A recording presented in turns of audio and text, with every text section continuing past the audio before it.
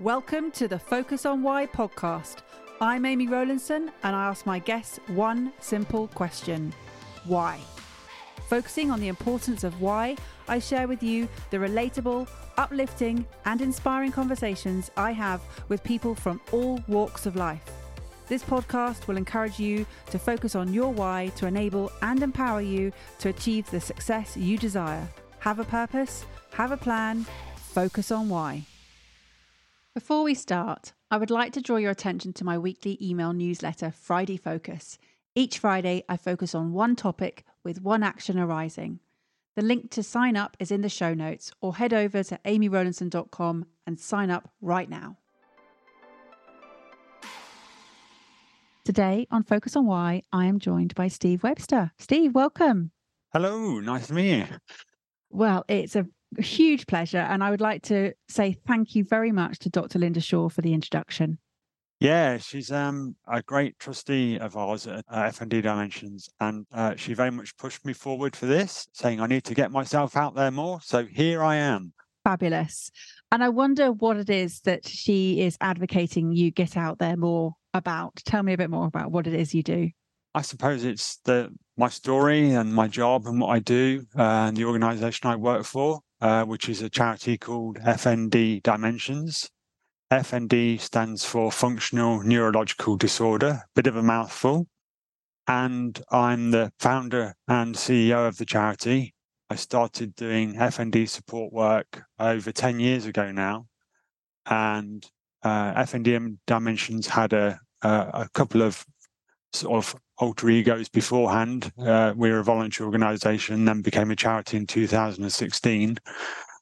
And we're growing all the time. And so, I've spent the last sort of 10 and a half years plus doing FND support, which has led me down various paths. But it's essentially about peer support for people diagnosed with a condition. And what's your personal connection with this, Steve? Okay, that I have to go back a bit further, and I'll make it as brief as I can. Basically, I've suffered with a bad back for years. Back in 2003, I had an MRI scan done on my back and discovered I got a bulging disc. But at the time, it wasn't too bad. But 6 months later, it completely went, and I ended up in hospital and needed what's called a laminectomy, which is where they snipped a bit of the disc off that's bulging into the spinal cord. But following the surgery, which was successful, nothing wrong with the surgery at all, I started to get symptoms where my body would go into uncontrollable spasms. And after being readmitted 3 times into the orthopedic ward, the doctor I was seeing threw his hands up in the air and said, I don't know what's going on with you. I'm going to send you to see a neurologist. And at that time, that's back now into 2004. And the neurologist I saw diagnosed a condition called propriospinal myoclonus, which is another mouthful for a medical condition, as they usually are. And effectively, that meant I'd kind of like got an overactive spinal cord. And I was in and out of hospital. And then in 2006, it went really pear-shaped. And I had an episode which lasted 14 and a half hours non-stop of my body effectively trying to fold itself in half at a rate of knots, and I had no control over it whatsoever. And on May the 7th, 2006, I ended up back in hospital, and I was on the neuro ward for 3 months. And I would say that probably was the start of what was a period which I suppose changed my life. And the direction I'd had previously was completely different. But I came out of that and then needed more treatment. And over the next few years, was in and out of hospital. Joked with the bed manager. She was going to put my name plaque above one of the beds because I was in and out so much. Why they basically tried to get on top of my condition, which in the end they did through having tried lots of medication and pill popping to the point I rattled. I ended up with what's called a baclofen pump being fitted, which is an implant that feeds the drug baclofen to my spinal cord 24/7. But during my time in hospital and subsequently going for physio and things, I obviously met quite a few people, other patients, etc., people who were going through different sorts of things, a lot worse conditions than mine. And a lot of them were people were very isolated and felt they got no one to turn to. And the career that I had built up, which was in the environmental sector, I'd spent 16 years in that, kind of went out the window. I couldn't go back to that, doing what I used to do. It was just too much. And so I found myself at a loose end, really, as much as anything. But I realized that when I was going for physio sessions or whatever, people seemed quite willing to talk to me.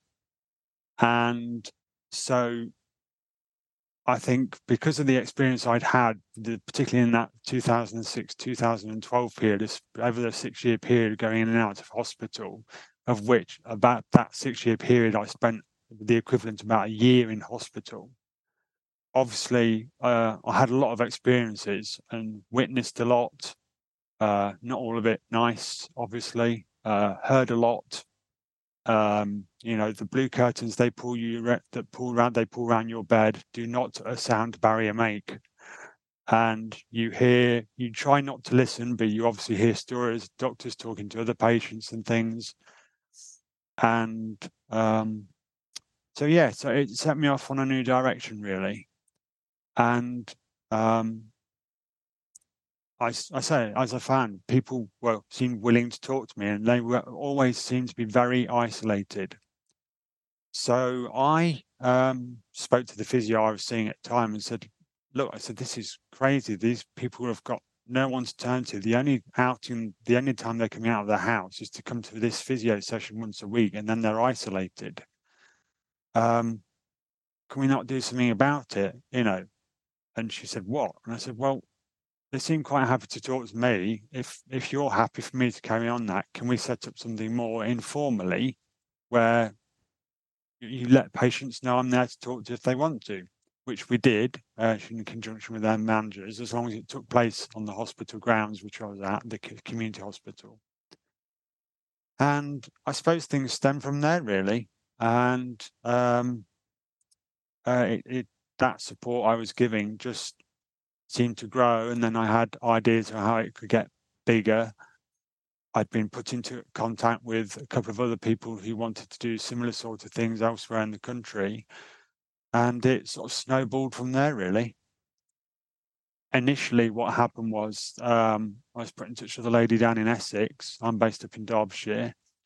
And at the time, she wasn't able to commit to doing anything, but wanted to come back to me a few months later to get involved.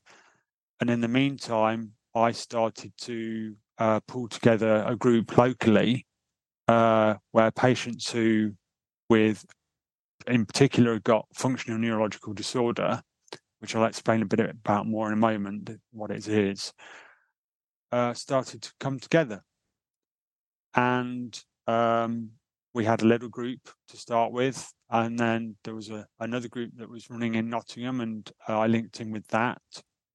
And then the lady in Essex came back to me, and she started to do a little group locally. And then we kind of started to get word of mouth out about what we were doing and the support that we were offering, which is just peer support and giving people somewhere to talk in a safe space where they didn't have to explain their symptoms. The people they were talking to understood, they got it, which is quite a big thing, particularly with something like FND. And we just grew and grew from there, really. And we started off with, I say, 2 or 3 groups. And then by 2016, we'd gone up to about 8 or 9. And we now have over 60 groups across the country that operate at various levels. Some groups are quieter than others, which is inevitable. But our membership is going up all the time. We're developing new projects and programs all the time, taking on a raft of new volunteers at the moment. And the charity is really going from strength to strength, really. So my role within that is evolving. And so I'm having to get my head around that at the moment. So yeah, it's just been a sort of natural progression, really, of things. It's something I never expected to be doing. Wasn't part of my big plan, my grand scheme of things. But then that's life, isn't it? You know, we get unexpected things happen. They can happen to anybody, any day. And it's just how we adapt and change to be able to carry on living our lives the best we can, I suppose. And for me, people are what life is all about. You know, we're all capable of being there for somebody at some point in some time. And I suppose I just made myself a bit more available than some other people do through the nature of the work. Wow. Yeah. I mean, I thought there might have been a personal connection, but yes, I mean, it seemed to make sense because of the involvement in a charity tends to be because there's a personal reason for it, and as you said, it's been an incredible journey that you've been on personally and physically. And just changing it from a voluntary organisation to a charity must have been a huge effort as well. Yeah, although to be honest, it didn't seem it at the time. It just, I mean, yeah, okay, we had the paperwork to get done, etc., and obviously to get that approved by the Charity Commission. But they were very supportive, and we came up with a whole raft of things that we thought we'd need to have covered, and we wanted to have done as part of what the organisation would do. And then we got back written. We sent that off to the Charity Commission, and they wrote back saying, "There's far too much there. It needs to be simpler. Cut it down to 2 sentences." And it's like, oh, all this work, and it's like, but it was because it was a natural progression from what we've been doing. It didn't feel difficult, and it just felt the right thing to do, and it was the right time to do it. Yeah, here we are, sort of. Almost 7 years later. We're 7 years old on December the 6th as a charity, and I say it's going from strength to strength. And tell me, you mentioned, Steve, that the membership is growing and that you've got 60 groups. Is that because the awareness of the FND itself is becoming more prevalent, or is it that the group is making themselves aware to people that you're around? It's probably a mixture of both. FND is a difficult subject when it comes to support and or health support within the health systems, such as NHS.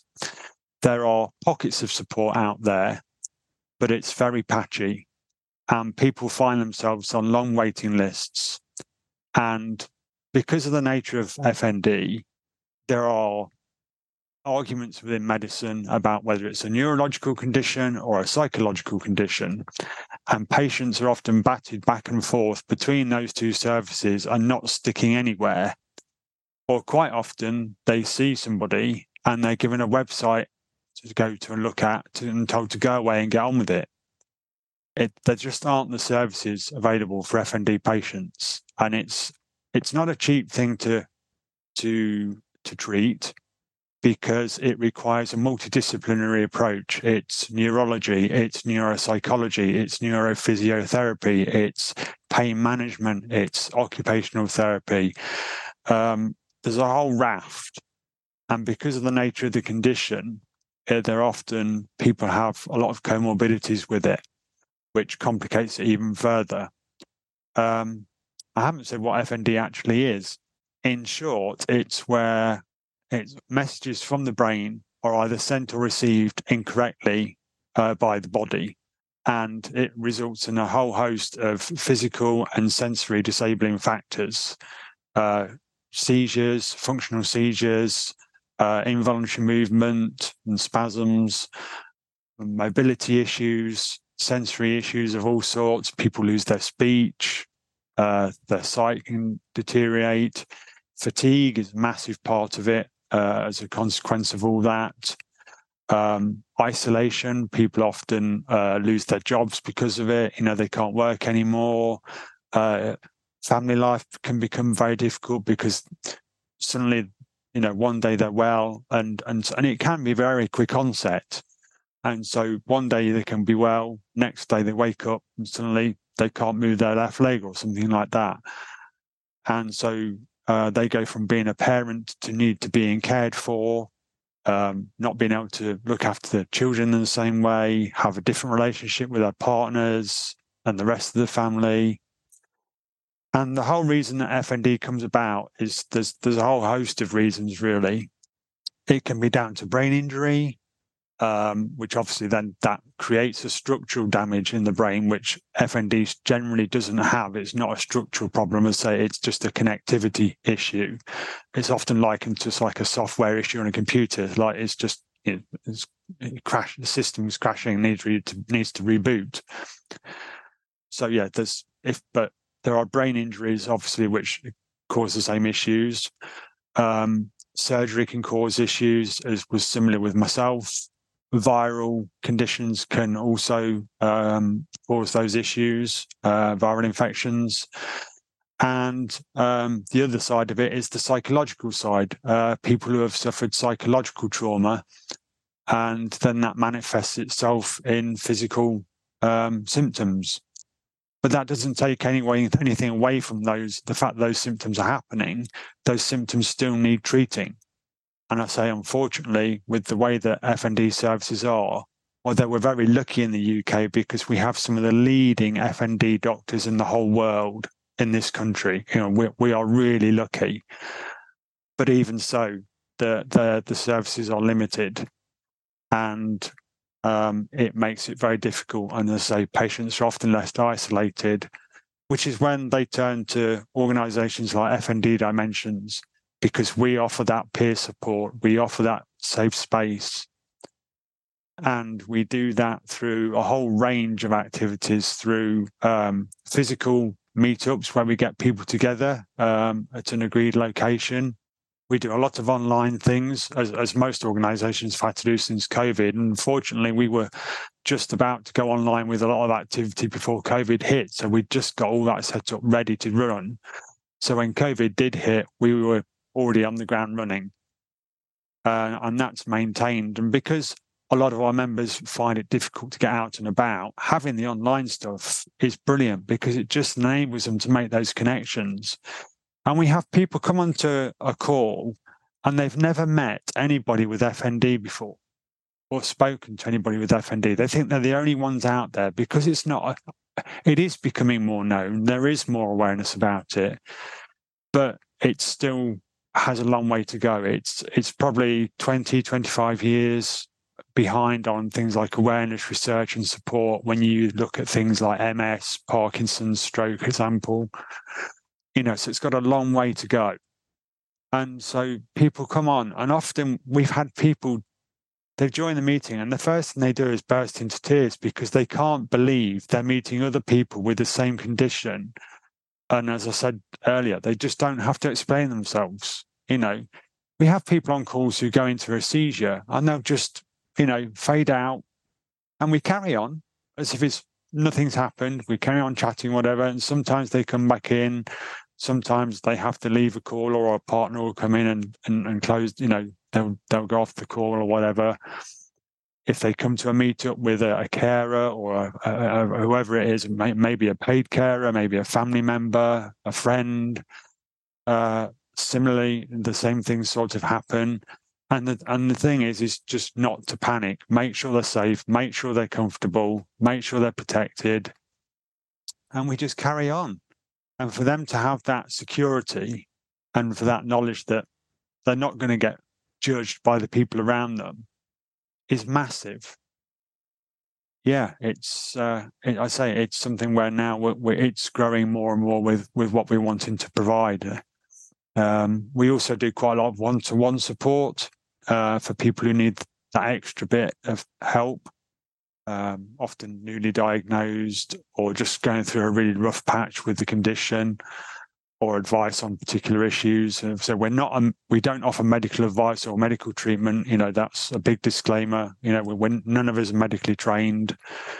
It's run all by volunteers. The last 10.5 years plus has been mainly as a volunteer for me. I'm now paid a little bit by the charity, but it works out that it's sort of less than sort of a lot less than sort of a minimum wage, but that's kind of not the important thing. I mean, yes, money is a factor for everybody, particularly in these times at the moment.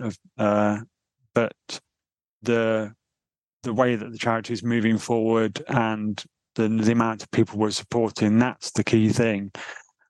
And we are getting, we're trying to raise more money, etc. We want to have people in paid positions, including myself, which would be nice. But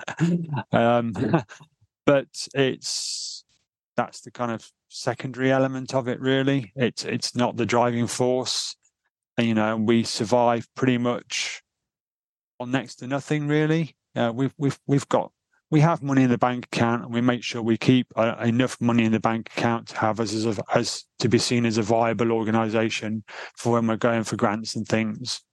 But because F&D isn't well known and doesn't pull at the heartstrings in the same way as some other charities or whatever, or isn't like one of the big known charities, sort of the cancers research and all those sort of things, it means it's very difficult for us to attract funding. So we do what we can to raise funding, etc., but it's not the be all and end all. And the primary focus is the members and making sure they're supported. And I wanted to pick up on that point, Steve, about the pulling on the heartstrings, because clearly this is something that you're very passionate about, and it means a huge amount to you because of your experiences, but also recognizing the importance of a safe space and peer support and giving that opportunity to people so that they feel heard and seen with the condition, because they felt very isolated before. How does the purpose piece fold into your work? Can you explain that a bit more, please, when you say the purpose piece? Yeah, just as in, do you believe that it is your purpose? This is your focus on why? Sorry. Yeah. Yeah, I do. As I said earlier, for me, people are what life's about. Humans are a pack, and we're pack animals. And if you lose that, and okay, some people don't want that kind of relationships, etc. They're happy to shut themselves away. That's fine. But most people, they need that connection with others, whether it's physical connection or whether it's an emotional one, or connecting through something like F&D dimensions, where they're meeting people who are in a similar position. That they want to know that they're not alone. And I think really throughout my life, my work, whatever I've done, has always been community-based. I've done a lot of youth work in the past, community work. When I was doing the environmental stuff in the past, that's what all my work was focused on then, developing community projects, etc. And even from a young age, my mum worked at a nursery, and I'd go in after school and I'd help out with the kids that were there. I'd read stories to them and things like that. So I've always had roles where I've got involved with people. Through my teens, I volunteered at a local school when I was doing my A-levels and things like that. Sport used to be a very big part of my life. I was into all sorts of sport. That's now not possible because the physical limitations I have on my body. But I had some fantastic experiences through sport, supporting people. One in particular, just probably a bit of an aside, but just one thing that I always think that always comes to mind about things that have happened, and that things that I think help form us as people and our ideas. And it was that when I was doing my A-levels, I also did a community sports leader award, and as part of that, the kind of end of it was to help run an event. And it happened to be an event in Leicester, where I was born, and we went to school. And the event was for people with mainly Down syndrome or other learning difficulties, and it was a regional East Midlands athletics competition. And I was helping out on the races, catching the first, second, third person who came across the line, making sure they got lined up and got their medal, etc. But right near to where the finish line was, there was a gentleman with Down syndrome, and he wasn't racing. He was in a suit. He was obviously a bit older, and every time people crossed the line, he would scream and cry and was getting upset. He wasn't happy. He was upset. And so when it got to lunchtime, and because I'd seen this happen all morning, I went over to the leaders, the workers that were there, and I said, is he taking part? And they said, oh no, he can't take part.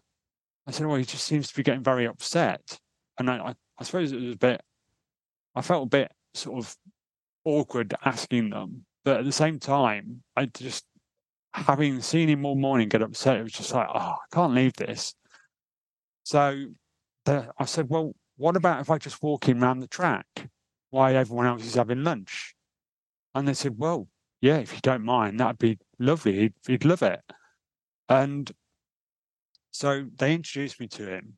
And I mean, he just was beaming, absolutely over the moon at the thought of doing this. And we got onto the track, and the stadium where everyone was sitting is just on one side of it, along the 100-meter straight. He came onto the track and he grabbed my hand and he grabbed my shirt at the same time and lifted it into the air. So my shirt was all up in the air. I was at all angles. And he started to jog. And he's wearing a suit, 3-piece suit, tie, and we jogged around the whole track.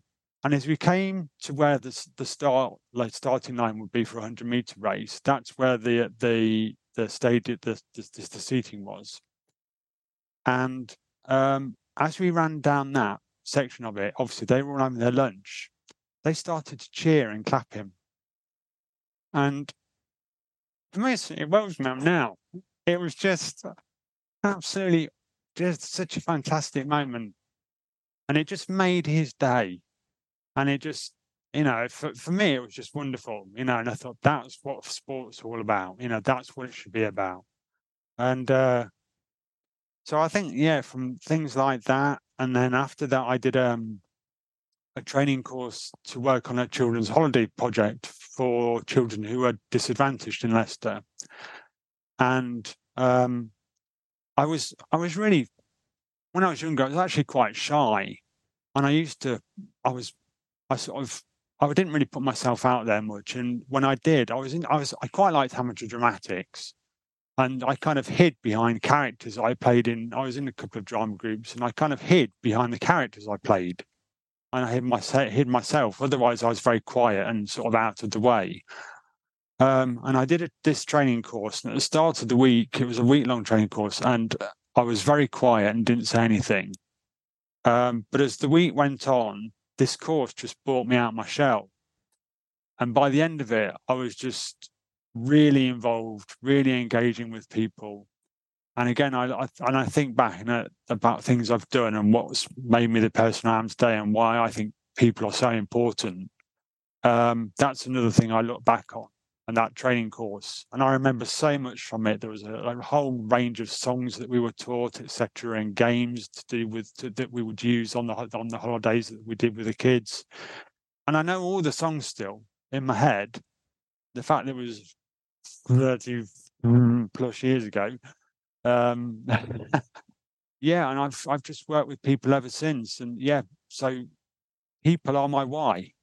Yeah, I mean, naturally, what I'm hearing you share with me is that you just have this ability, this superpower to know what people need, and you step in and deliver that. I don't know if you call it a superpower, but I think it's just listening to people, being there, and I say we all have that ability. We can all make such a difference. There's so much focus these days on kind of stuff, and you've got to have this car or the big house, etc. But at the end of the day, it means very little. And it's interesting. I think programs like on TV, if you watch, I don't know if I'm allowed to mention BBC programs at all. But things like the repair shop, if you watch that and the kind of human side of that, and the things that people bring in are about connections to other people or the past, their grandparents, their parents, their brother, their sister, someone who's been in their life, who's maybe passed away or been ill or whatever. And the items, they're not sort of, often big trendy things or whatever. They're sentimental objects, and having that, it's all about connection again. And things like that just show how most of the other stuff we've got is just pretty pointless, really. It's just there. Okay, it might help out with bits and bobs or whatever, but it is just stuff. And it's those personal connections, whether it's through something physical or whether it's a personal connection through the sort of stuff that we do with Dimensions, where we help people feel like they belong somewhere, and we take away that isolation and we give those connections, then that's what it's all about. And I suppose that is what I'm about. Yeah, and that's what the title of this episode will be. Right. Yeah. Okay. It always comes from a pivotal moment that the guest shares, and for me that is not so much pivotal but prominent, something that's really wrapped up in everything that you've just shared. In a couple of words, for me, personal connections really hits the mark. Yeah.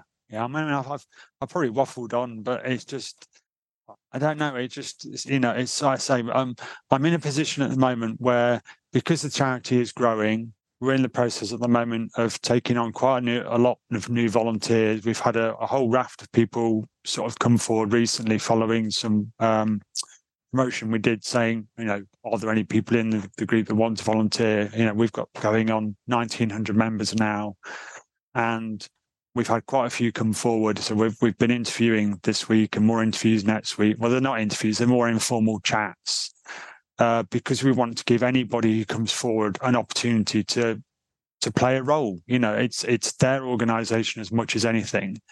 It's not down to just me. Everybody plays a part. We have a great board of trustees. We've got our volunteers and our members that, we make sure that they play a part in how the organisation develops. We run member surveys sort of every year or every other year to make sure that we're on track. And if they shout up and want something, then we try and deliver it. Or if they want to change the way things are being done, then we try and respond to that. It's their organisation. And that's really important, because if people feel like they've got ownership over something, and it's, that they have a say in the way it's run, then their commitment to it is stronger as well.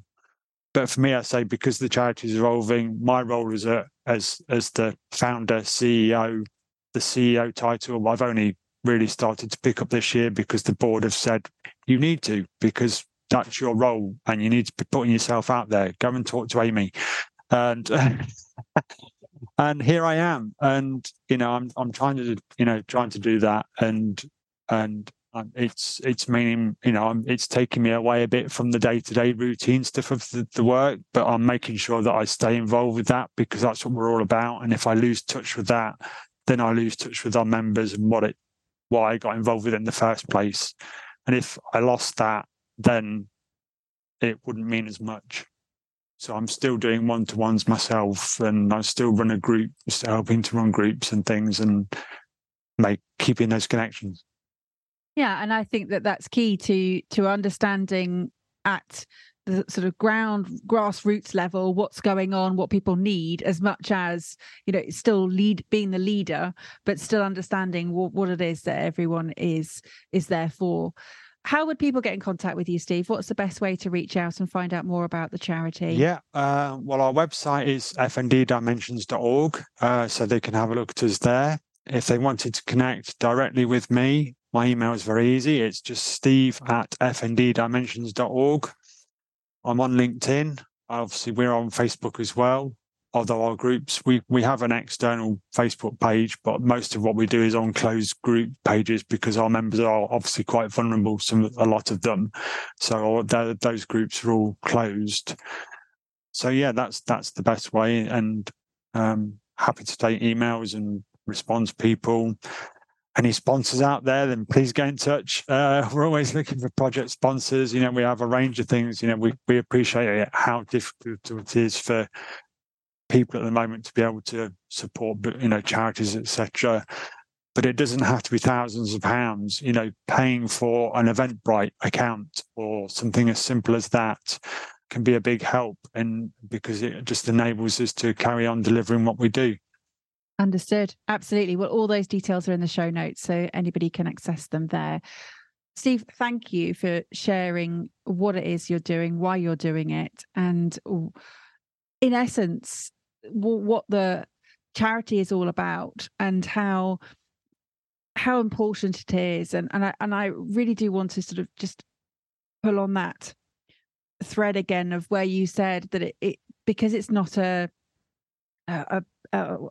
particular, the awareness is not there yet. The awareness is not there, and you said it's 25 years behind other ones. It doesn't pull on the heartstrings. There will be many families where F&D is impacting them and their loved ones. So this is why it's so important for you to have this visibility, to share your story, to share what it is that people can do as a result. So thank you for coming on the show and doing that. Really appreciate it. Do you have some final words, please, for the listener? Oh gosh. Well, thank you first of all to you for having me on the show.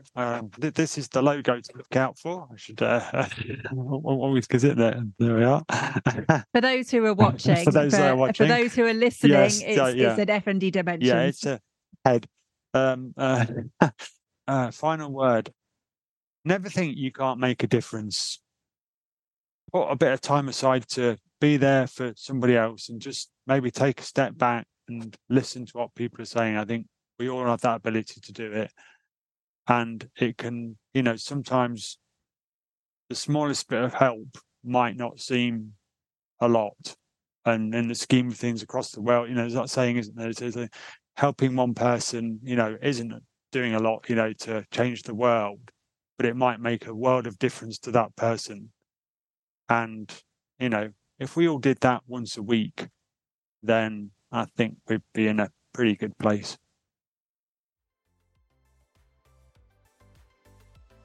How has this conversation had an impact on you? What value have you received from tuning in? What are your reflections with actions? Please take a moment to leave me an Apple Podcast or Spotify review sharing how Focus on Why has made a difference to you today. Remember, the conversation doesn't end here. To keep it going, simply connect with me on LinkedIn, Instagram, Facebook or Twitter, or join the Focus on Why Facebook group. All the links are in the show notes. Have a purpose, have a plan, focus on why.